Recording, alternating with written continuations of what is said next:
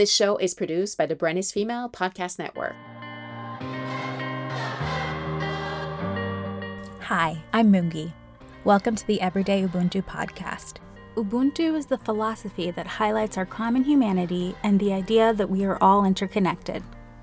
If you want to know more about Ubuntu, I invite you to pick up a copy of my book, Everyday Ubuntu, Living Better Together, The African Way. Every week on this podcast, I speak to guests who are on a similar journey as mine, fighting for justice and learning along the way. In these conversations, we explore what we can learn from the human experience when we realize we are interconnected and acknowledge each other's point of view. This week, my guest is Gina Miller, and for those of you who don't know her, you're in for a treat. Gina is a businesswoman and philanthropist in London, but also known as the woman who took on the UK government twice and won both times. Constantly pushing for fairness, transparency, and social justice in today's world, she started the True and Fair campaign and Messages of Love. She's also an ambassador for the Tutu Foundation UK. Gina, welcome to Everyday Ubuntu. I'm very, very excited to have you on, and I want to start by asking a question that I ask all of my guests. And it's something that my mom once said, that, our resumes are not a full explanation of who we are as a person. And so I want to ask you, what is missing from your resume that people should know about you? Being a survivor is not something you tend to put on a resume. People leave out their failures and the negative part of their life. So the whole Gina is missing from my resume. The whole Gina. Okay. Well, I think it's always more interesting to hear how people describe themselves. So could you give us a brief description of who you are? I'm a businesswoman in my professional life, but back in 1996 when I started, my view has always been not to separate my personal, my private life from my professional life. So I attack, if you like, every part of my life, my professional, personal life, with one sole aim, which is to try and do the best I can to create more fairness in the world around me as I move through it. Well, I know you, so I think that you are doing that, but I will, I have more questions so that my listeners can learn the same about you. So you challenged the UK government in 2016 over its authority to trigger Article 50 without parliamentary approval, and they ruled in your favor. Could you sort of explain briefly to my listeners what that means and how that all happened? Yes, the background is fairly similar to both cases because I won two cases against two different prime ministers, both in the Supreme Court in the UK. So in combination, they were the biggest constitutional cases for 400 years. And the reasons why they were so important, or for both cases, is that in the UK, we are only one of three countries that doesn't have a written constitution. And that means that our government has been governing under, if you like, ancient practices, but under this agreement, if you like, a gentleman's agreement, that they will behave within certain parameters and they won't stretch those parameters.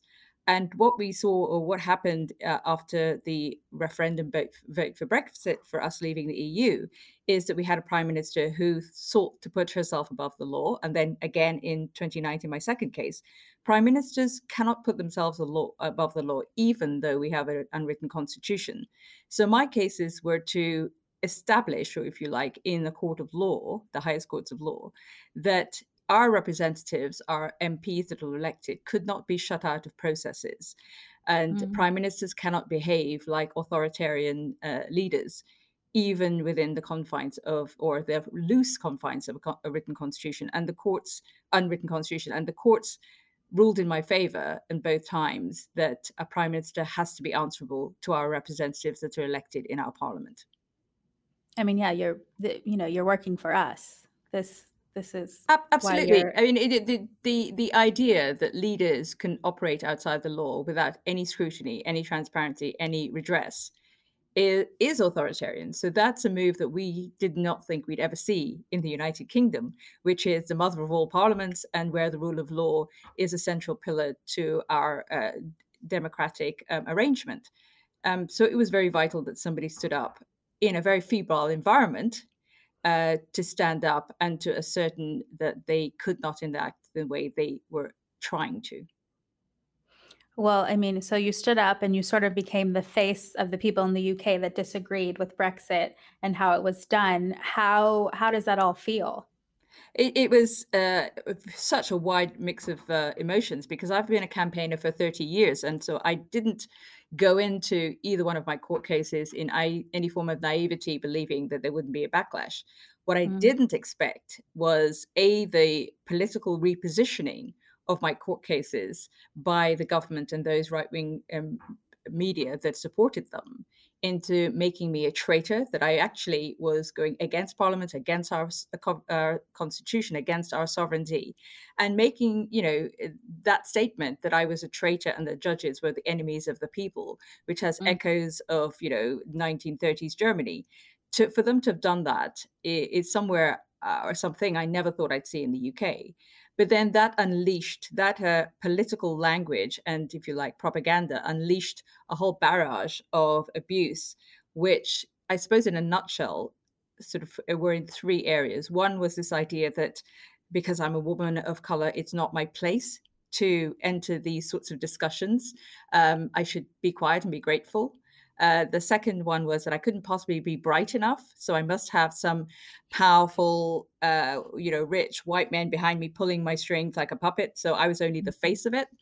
And the third one was the idea when it came to finances that it couldn't be my money. Again, I must be funded by very rich people. It could be, how could I have been successful in my own right for me to be using my own money? So, it was shocking to me that those beliefs, which were gathering a huge amount of support in the UK, which ended up in me having to change the way I lived my life and my family, and us to be in security for 4 years and looked after by the terrorist squad.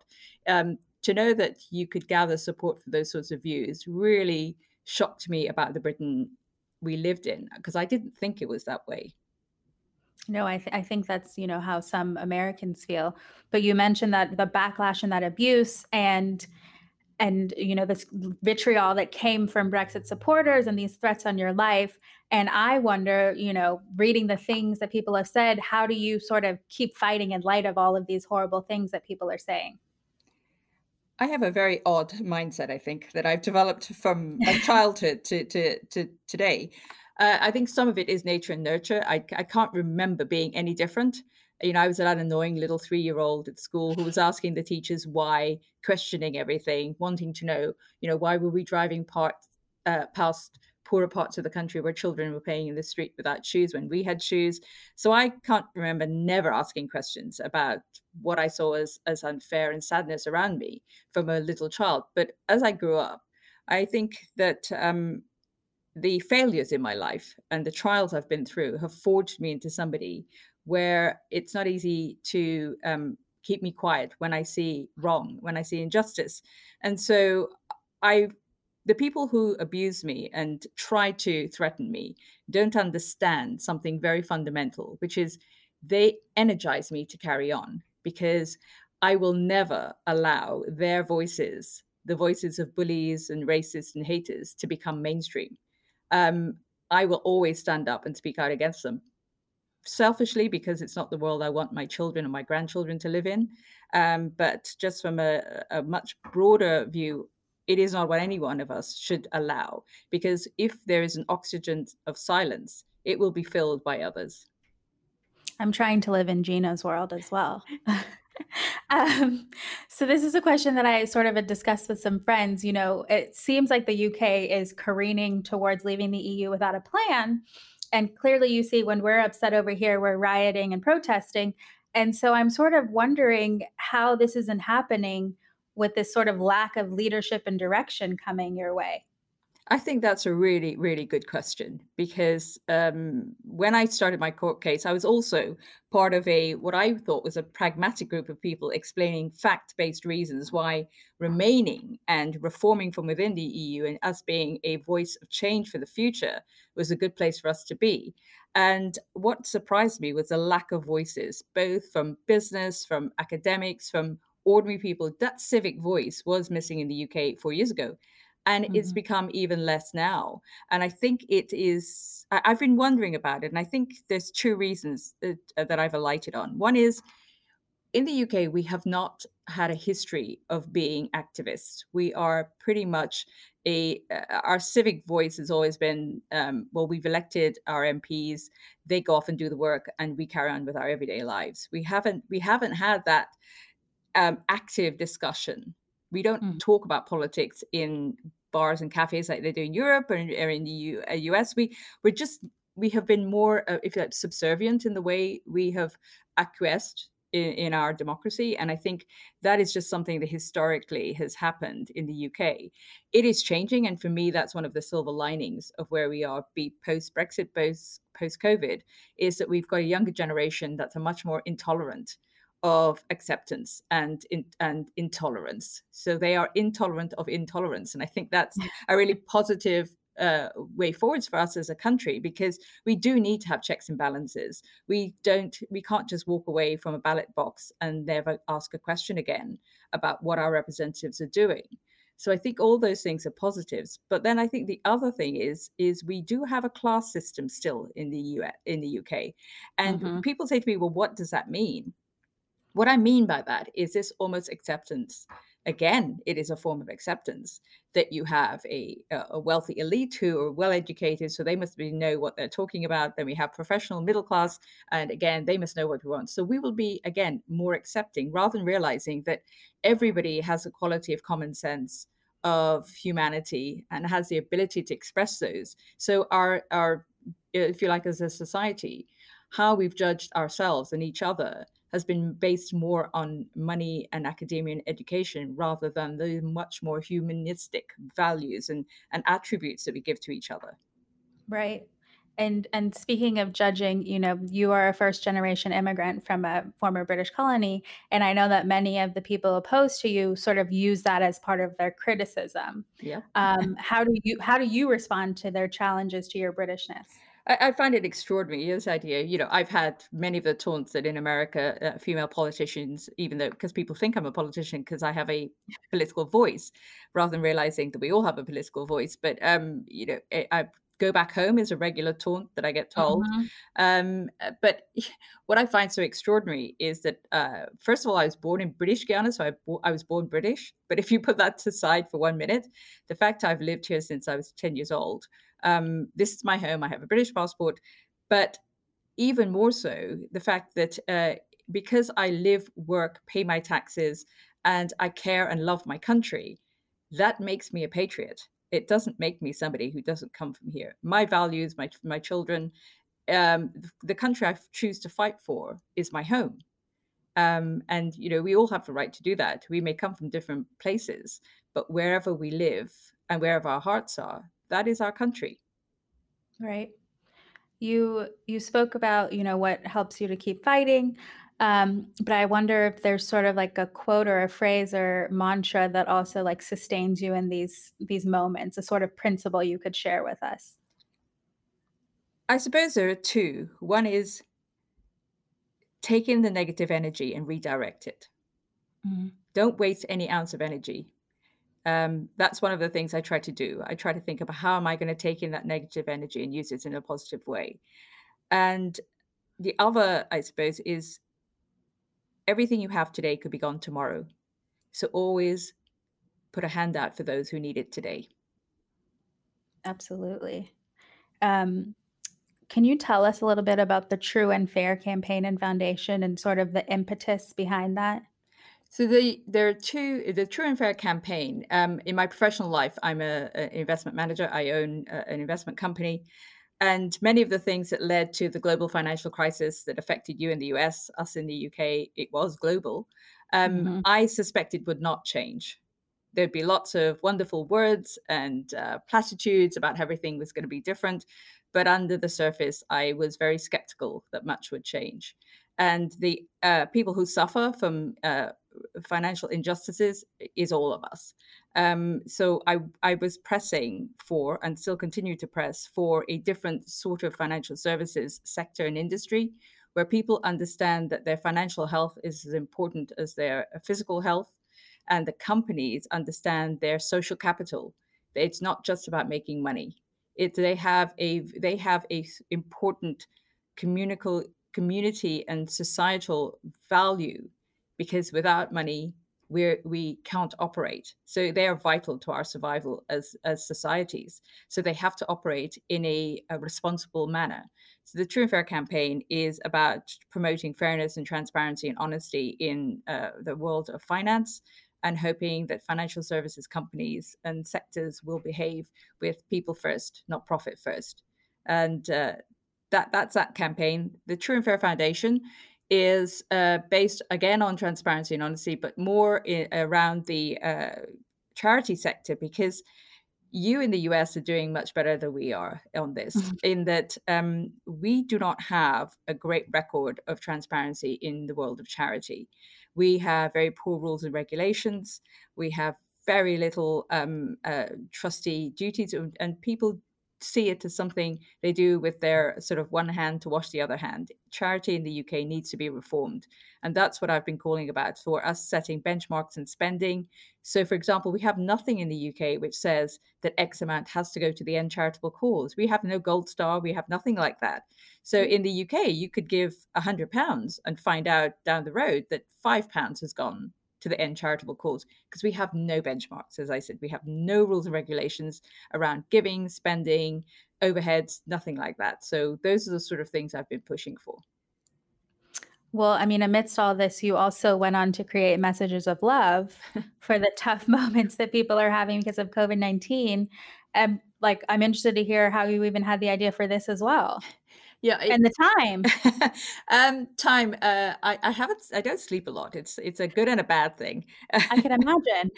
It is a good and bad thing, but everything I do, all my campaigning comes from not just personal experience, but knowing that I can actually make a difference, or that I can have a voice. There's no point me jumping in bandwagons when other people are doing, fighting particular causes. Why do they need my help? I will take on those that are possibly a little bit gritty and uncomfortable for people to do, because I know that I've got the strength to carry on and to launch them. And when the pandemic started and lockdown started, those heartbreaking images of people dying alone, of never being able to say goodbye to their family members, to be taken off in an ambulance and that's it. There is no closure for families. The bereavement process can't start because you never said goodbye.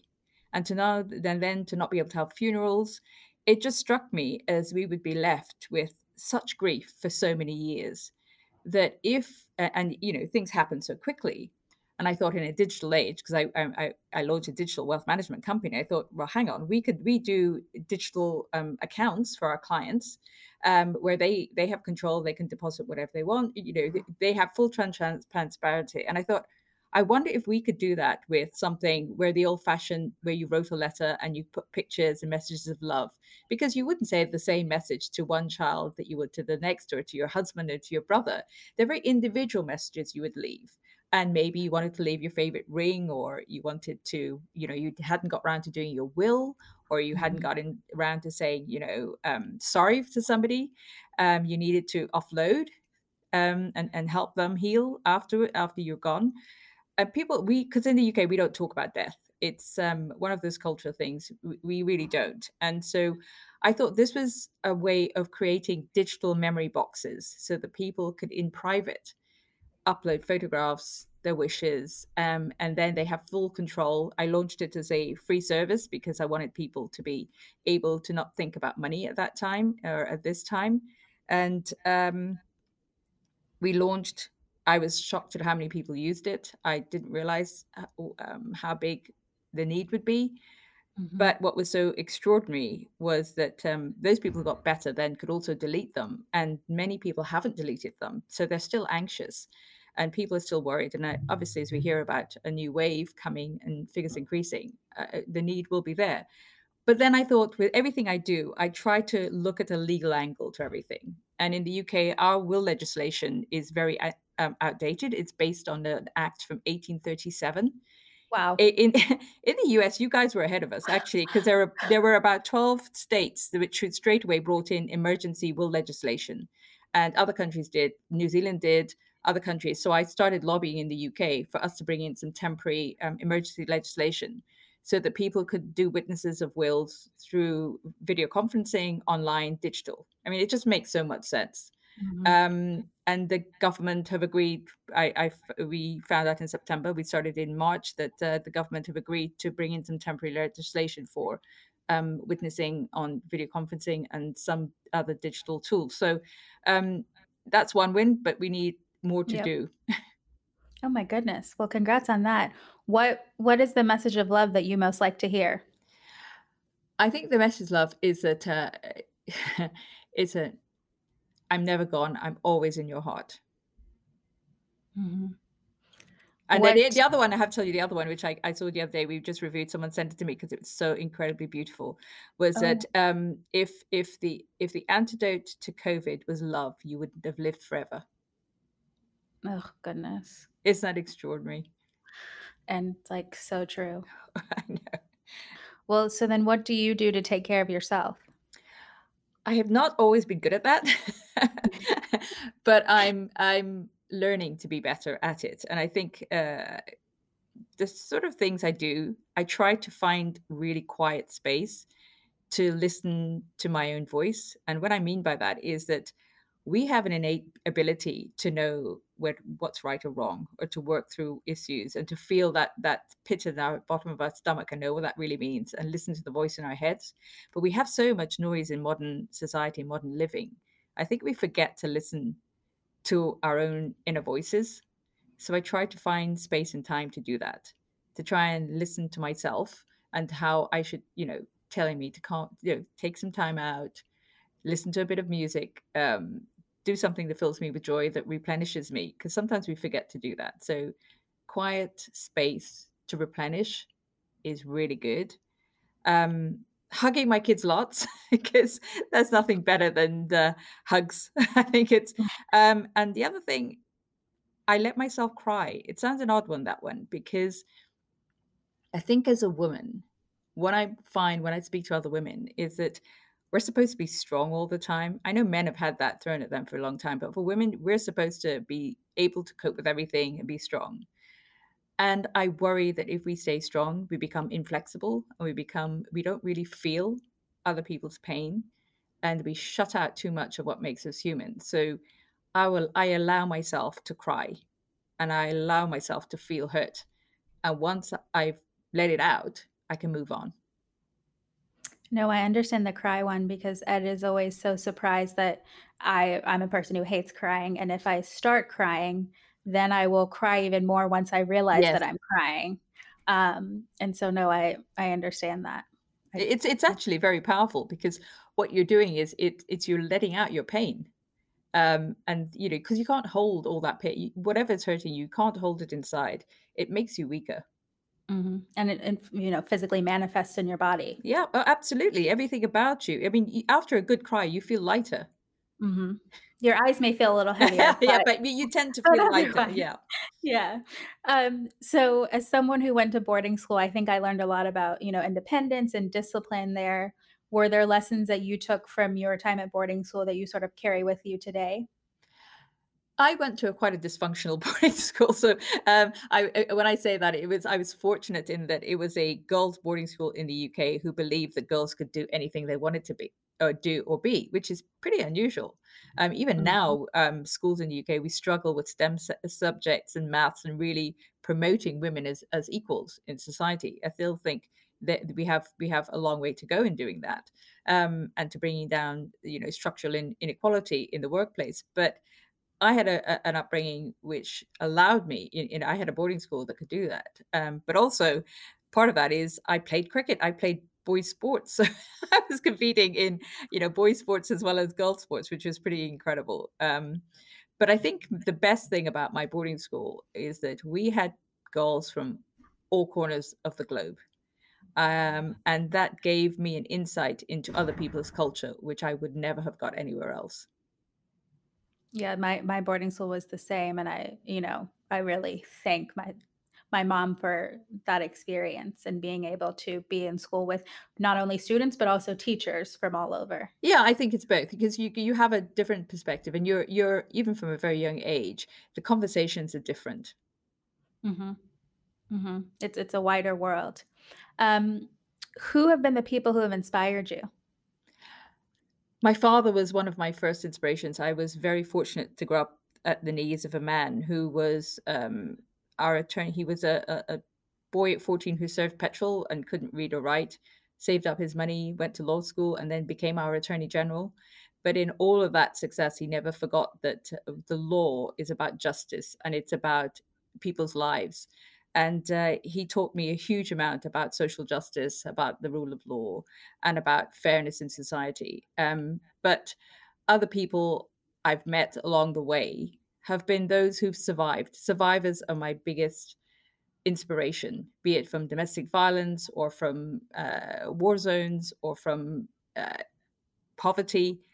The human spirit to survive is quite an extraordinary thing, and to listen to people's stories. So I don't tend to have big, I mean, I've got the usual. I'll read, Mandela's speeches and Maya Angelou, and I've got those sorts of people I'll revisit in my quiet moments that I talked about before. I might read one of their great letters or speeches, but from an everyday, when I meet people who just have got such an incredible story, and, I say, don't take the time to know people. Don't judge Mhm. people too quickly, because everybody has a story, but there are some people who come across who have just such extraordinary stories of survival. That's what makes us human beings, that survival instinct and the ability to adapt. So, if you could have 30 minutes of uninterrupted conversation with anyone, living or dead, is there someone you would choose? I would choose Maya, I have to say. I mean, I in my biography is called Rise, because Mhm. of her wonderful poem, and her estate allowed me to quote it at the beginning of the book. So I was really, really, proud and humbled that they allowed me to do that. But she was a woman with such amazing humanity, but also such wisdom. I wish I could have had not just 30 minutes, but 30 days, whatever. I would have loved to have met her. So then what would you say is the best advice you've received in life? I think my father told me, don't ever apologize for who you are and where you are. You are meant to be there. I like that. I need that for the next week. Um, and speaking of the next week, I don't know if I, have the right to ask this because who knows where the US election is going, but, how do the Tories keep winning?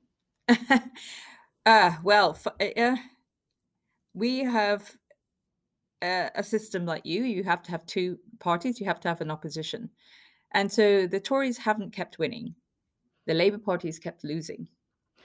I was And nervous you were gonna say that. And we have to wait to see, because our next election's in 4 years' time. I mean, I was very, very. I used to be a Labour Party supporter. It was very instrumental in some of the policy writing in 2015, and then we shouldn't have lost that election. We're still not quite sure how that happened, but that 2017 was so difficult. But the last election, we had not just only a weak opposition leader, but also we had a Tory party who were using tools that you are experiencing in the US, digital tools, and a lot of the data analysis, and the now what is part of the electoral system. And we have to really, hold different conversation about how we protect our democracies when you have these intrusions of what I call coders for chaos, and people who know how to target online. It is destabilizing our democracies around the world. And Mhm. we know that that was used in our last election here. And that's just so unfortunate. Well, by the time this episode comes out, the election will be over, but we don't know if we'll have the results. Could you recommend a book to my listeners? And it could be your book as well. Well, I mean, I would, obviously, I'd love people to read Rise. The reason I wrote it is because I spend a lot of my time talking to young women and students, and I felt and picked up this anxiety in them, that they were feeling worried about the future and trying to be perfect. There was so much pressure on them to be brilliant at everything, at school, in sports, the way you look, the way you're doing your Mhm. career. You must not have failure. And then there are all these books telling women, that this is how easy it is to be a success. This is how great you can be as an entrepreneur. And I wanted to write an honest book about not just my failures, but really practical tips of how you can pick yourself up and how you can survive in a world that can be very unfair to you. And how do you keep on picking yourself up? So Rise is about that. It's an honest account of my failures and the lessons I've learned that I hope will help other people to pick themselves up when they are falling down. Absolutely. So what is your greatest fear for humanity, and what What is kind my of things greatest, sorry? fear for humanity? Hmm. And what kinds of things are you doing to help stop that fear come to pass? One of my biggest fears is, as I told, it's about digital and the fact, and the distinction between dishonesty and truth and fact and fiction, and how will we know the difference when it is Mm. being disguised? So I think when dishonesty becomes abominable but acceptable, which I think we're pretty close at now, where we don't react enough, that is my fear. And to my mind, the solution has been, is something else I'm starting to work on here in the UK, is I think there has to be online legislation. There has to be a duty of care when it comes to those owners, because they are earning billions with impunity. And we have to come together as nations and organize ourselves from regulation and legislation and regulatory bodies to ensure that the online world, which is dominated by untruths and fake news, does not become people's version of the truth.